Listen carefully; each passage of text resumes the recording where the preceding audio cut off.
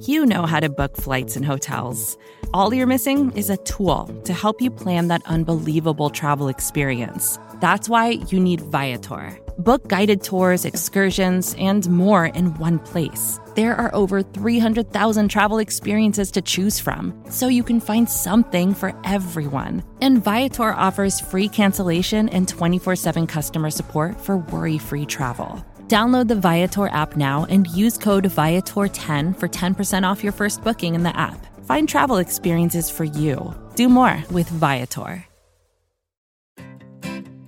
Support for this show comes from Slack. You're a growing business, and you can't afford to slow down.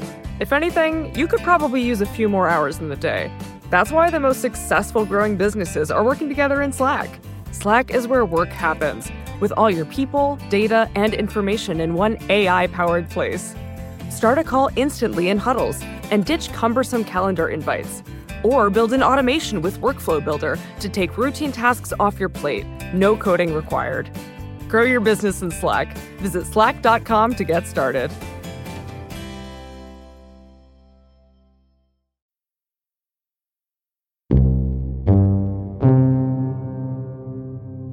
A train is heading west from Albany to Buffalo, 300 miles away, at 70 miles per hour. A minivan is heading east from Buffalo to Albany at 55 miles per hour. How many episodes of Today Explained can the family in the minivan listen to before they pass the train?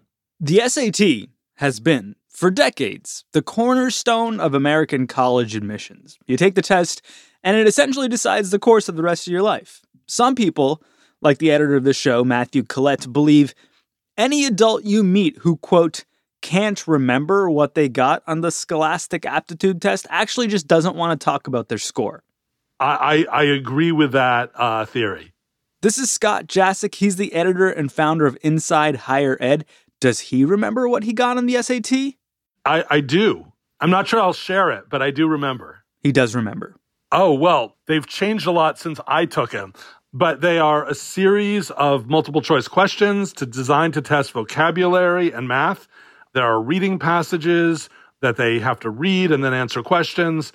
And, that's pretty much it. So just a really fun way to spend a Saturday afternoon. Oh, definitely. We called up Scott because the SAT is at risk of losing its place in American college admissions right now. A lot of colleges are not requiring it anymore, and some won't even look at it when you submit it.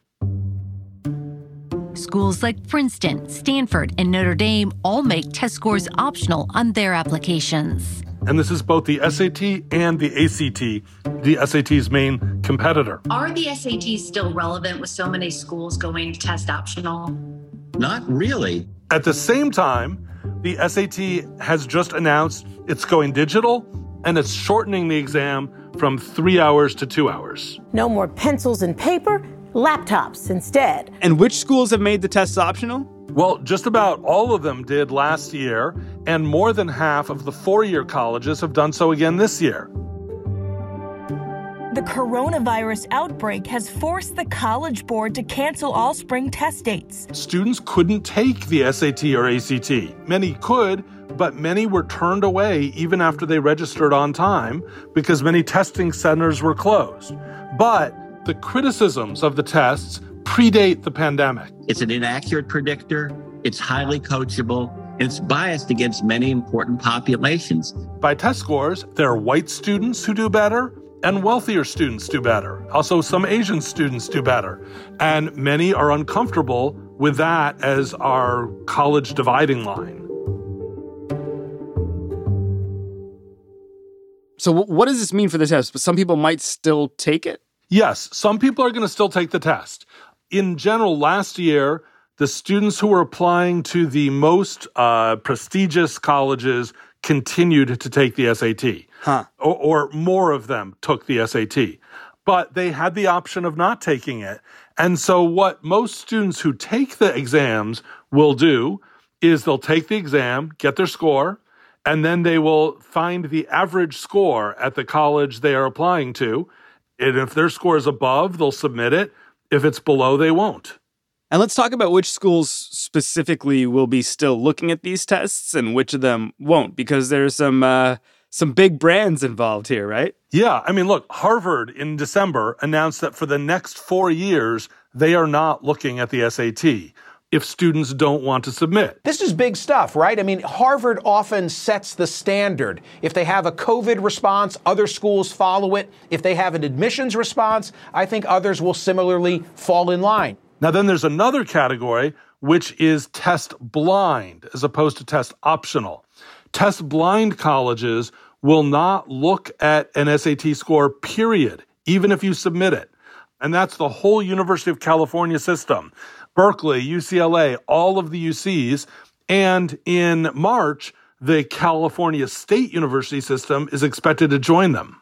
I mean, if Harvard's not looking at the SATs, why would anyone else look at them? Well, I mean, there are some colleges and universities that say it helps them to pick a class, that it helps them deal with grade inflation, which is a big problem.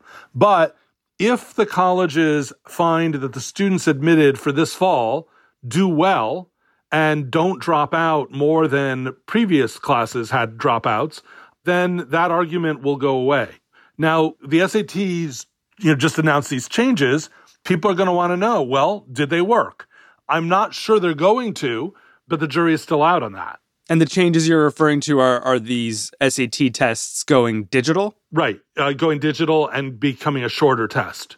Tell us more about those changes. Well, I mean, the digital change makes a lot of sense. Now it will be faster and easier, and it'll work the way that students work, on a computer. Results also will come faster, too. Look, students today are used to digital. They already take exams digitally.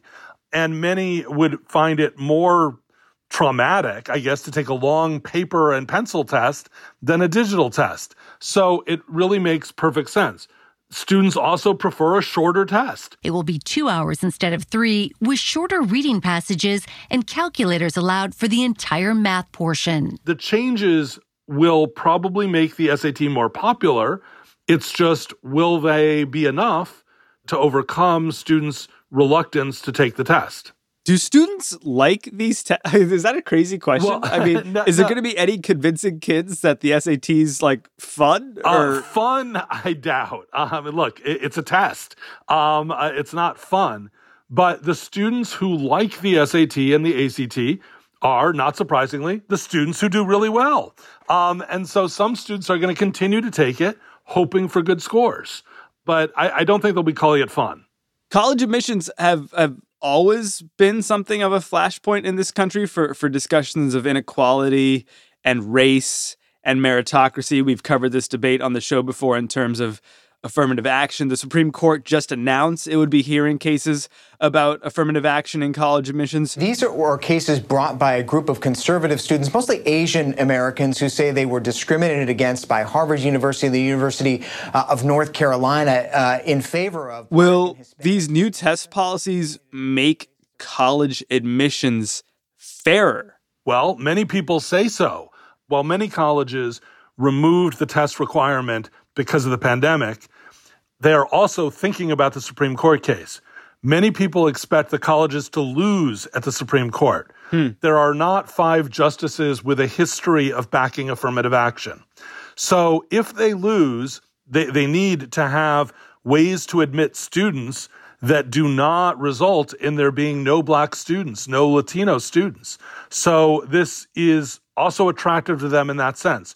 Most colleges that have dropped requirements for the SAT and ACT then experience a rise in applications from minority students and a rise in admits of minority students. How do you judge a student when you're not looking at test scores? Primarily on grades. We can look at a transcript and get 3.5 years of one's academic performance versus 3.5 hours on a Saturday morning.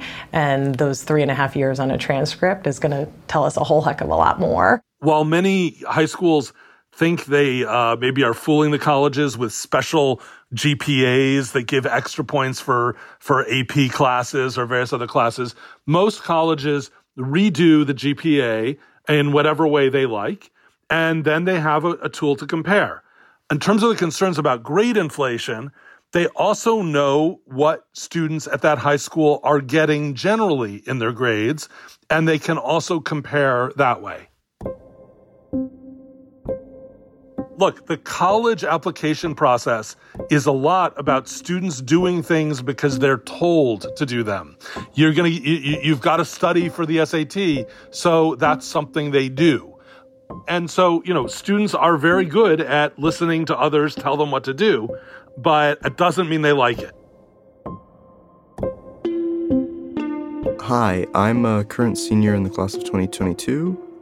I think that the removal of mandatory testing for college admissions is probably a good thing for college accessibility and fairness.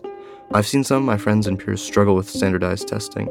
Often really bright kids just don't test very well, and to a lot of us it really feels like the ACT is just a barrier to college that doesn't represent who we really are and what we can achieve.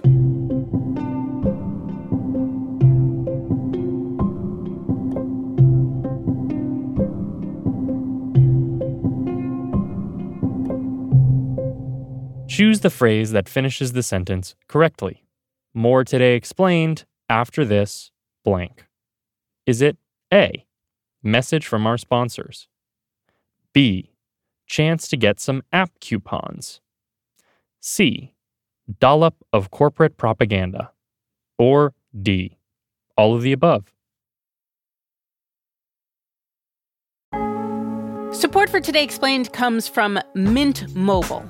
Big improvements can make your past behavior look absolutely wild, says Mint Mobile, targeting all of us personally. And Mint Mobile wants to do that with your phone bill. Mint Mobile offers wireless plans for $15 a month when you purchase a 3-month plan. And in retrospect, you might feel a little silly about how much you were paying before. Plus, according to Mint Mobile, all of their plans come with high-speed data and unlimited talk and text delivered on the nation's biggest 5G network. You can get this new customer offer and your 3-month unlimited wireless plan for just $15 a month by going to mintmobile.com/explained. That's mintmobile.com/explained. You can cut your wireless bill to $15 a month at mintmobile.com/explained. $45 upfront payment required. Do the math. That's equivalent to $15 a month. This is for new customers on their first 3-month plan only. Speeds are slower, above 40 gigabytes on this unlimited plan, and additional taxes, fees, and restrictions do apply. See Mint Mobile for those details.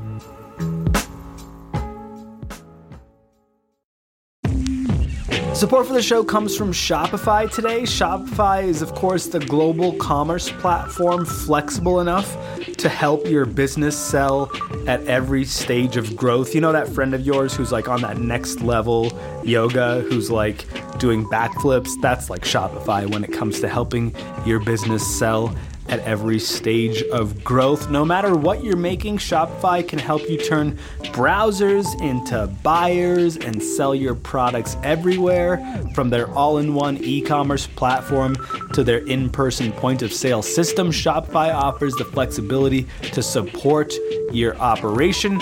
And right now they're offering Shopify Magic, an AI-powered helper created to give you a little boost and help you stress less and sell more.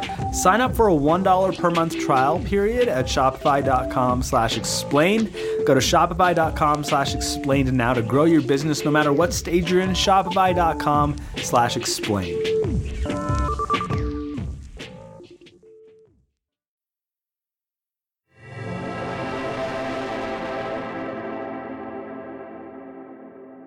Reading comprehension.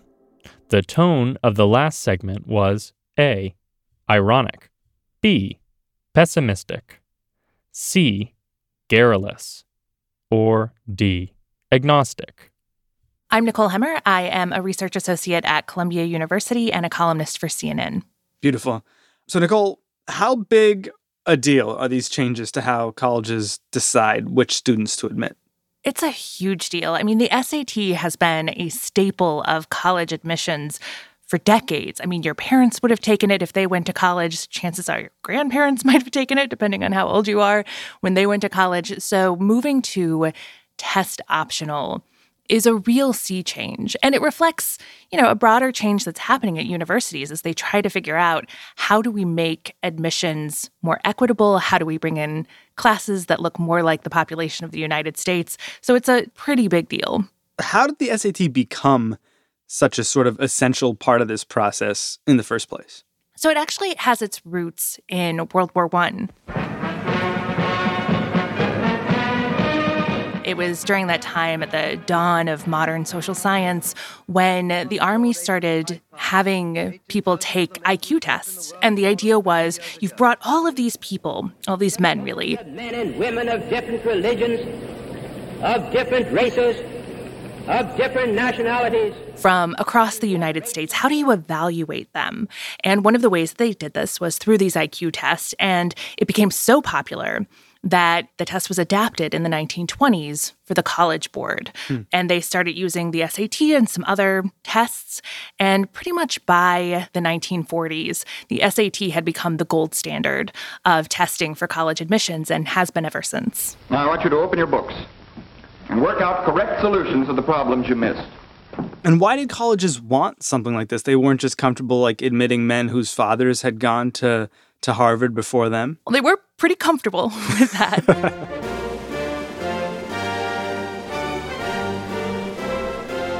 The reasons that I have for wishing to go to Harvard are several.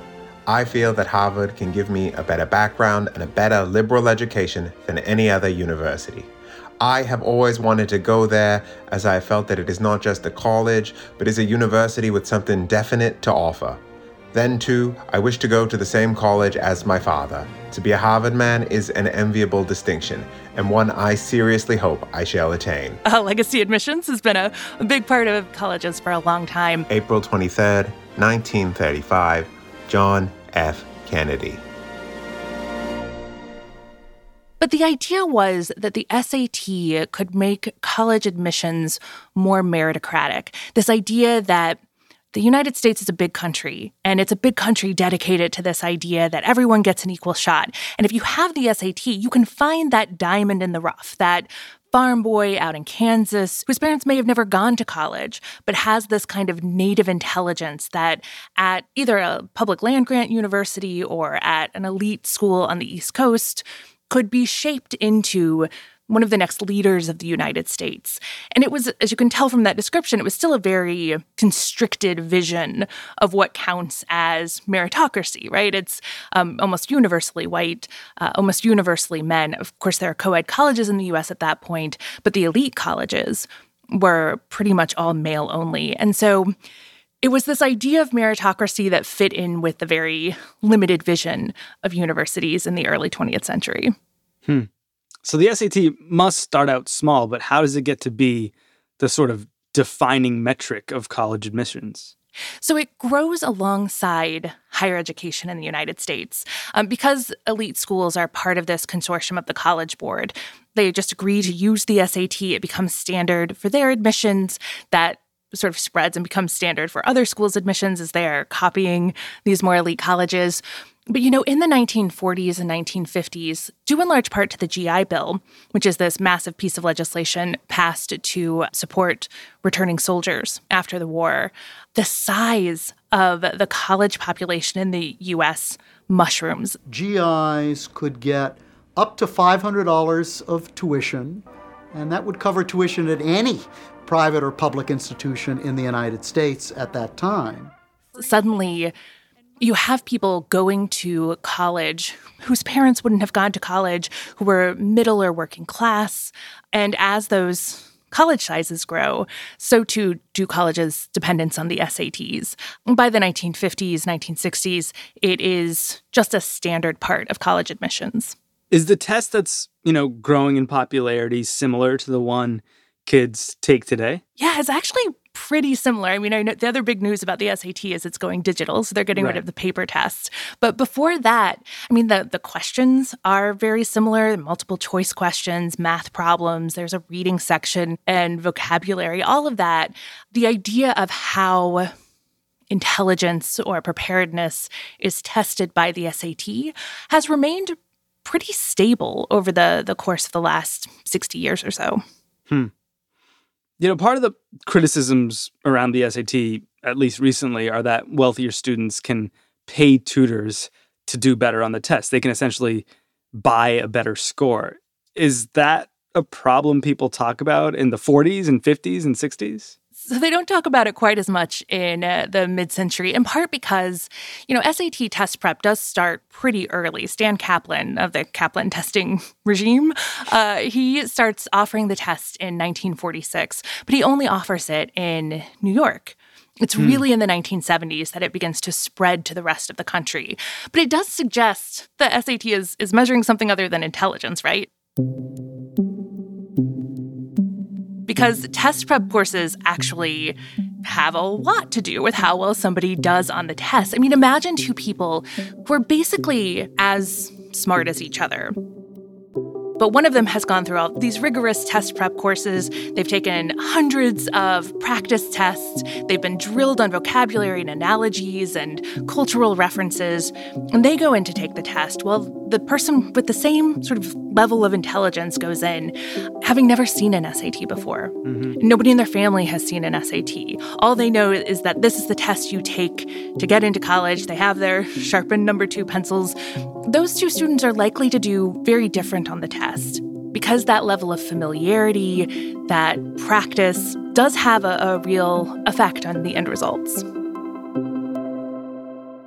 And that, I guess, brings us to this moment where schools are saying, we don't need this anymore. It seems like we've sort of come a long way from the test's supposedly, meritocratic origins. I think so. I mean, the test has been recognized for some time as having a lot of built-in biases. I mean, we talked about test prep, but it has clear biases in terms of performance by race, which suggests that the questions are tilted toward white test takers. It really isn't as meritocratic, or at least not as objectively meritocratic, if there is such a thing, as the test has been purported to be. And so the move to test optional, I think, does reflect an understanding by college admissions teams that, this test, which measures something, is not the type of thing we want to be measuring when we think about the class that we want to admit. It doesn't solve all of the problems of inequality in colleges. It doesn't even solve most of them, but it does reflect a real attention to trying to find other metrics for building successful, diverse, equitable classes. There are a lot of people out there, though, who say that, getting rid of the SAT just means that universities, colleges will just have to make decisions based on other stuff that has to do with wealth and class and status, like what kind of sports you were able to play or what kinds of extracurriculars you do, or who knows, even how much tutoring your parents were able to afford for all the other core subjects that matter for college admissions. What do you make of that argument? Yeah, it's a fair argument because, as it turns out, capitalism has a lot of ways of lifting wealthy, well-connected people to the top. It is not a system that it's easy to make equitable on class terms, on race terms. What I think that it does do, though, is it strips away the myth of objectivity, which is something that the SAT has that essays and extracurriculars and things like that don't have. So in a way, it does this thing of recognizing that it is an inherently subjective process, and it gives more space, I think, to universities to embrace that it's a subjective process and to think about the values that are shaping the classes that they bring in, the students that they bring in.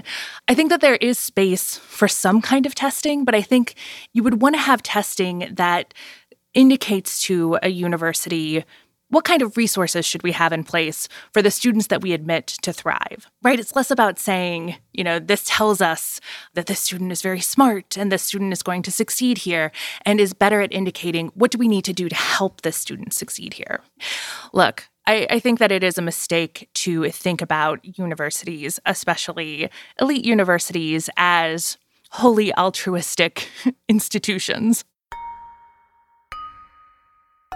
But I do think that there has been an earnest effort over the past 20 or 30 years to figure out how to make, particularly elite universities, but I think other universities and colleges as well, how to make them serve a broader range of Americans. It is certainly the case that the incoming class at Harvard, the incoming class at Purdue University, the incoming class at community colleges are much more diverse than they were 40 years ago. And that does represent a big step forward, and it is part of a conscious effort by admissions offices to cultivate a broader and more diverse student body. But we'll always be a couple steps behind the American population, probably. Is that a safe assumption? I think that's a pretty safe assumption because of the broader inequities in American society. Hey, it comes back to capitalism.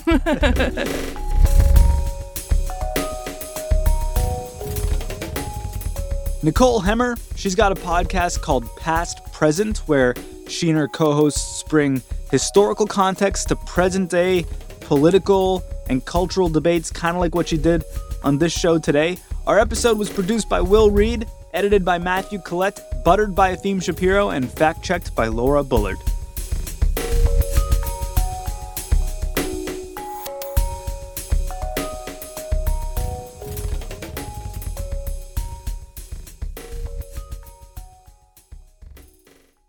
You know you're a real friend of Today Explained when you can A, rate and review the show wherever you listen, B, tell your friends to subscribe, C, are still using a Quip toothbrush, or D, can spell Rameswaram.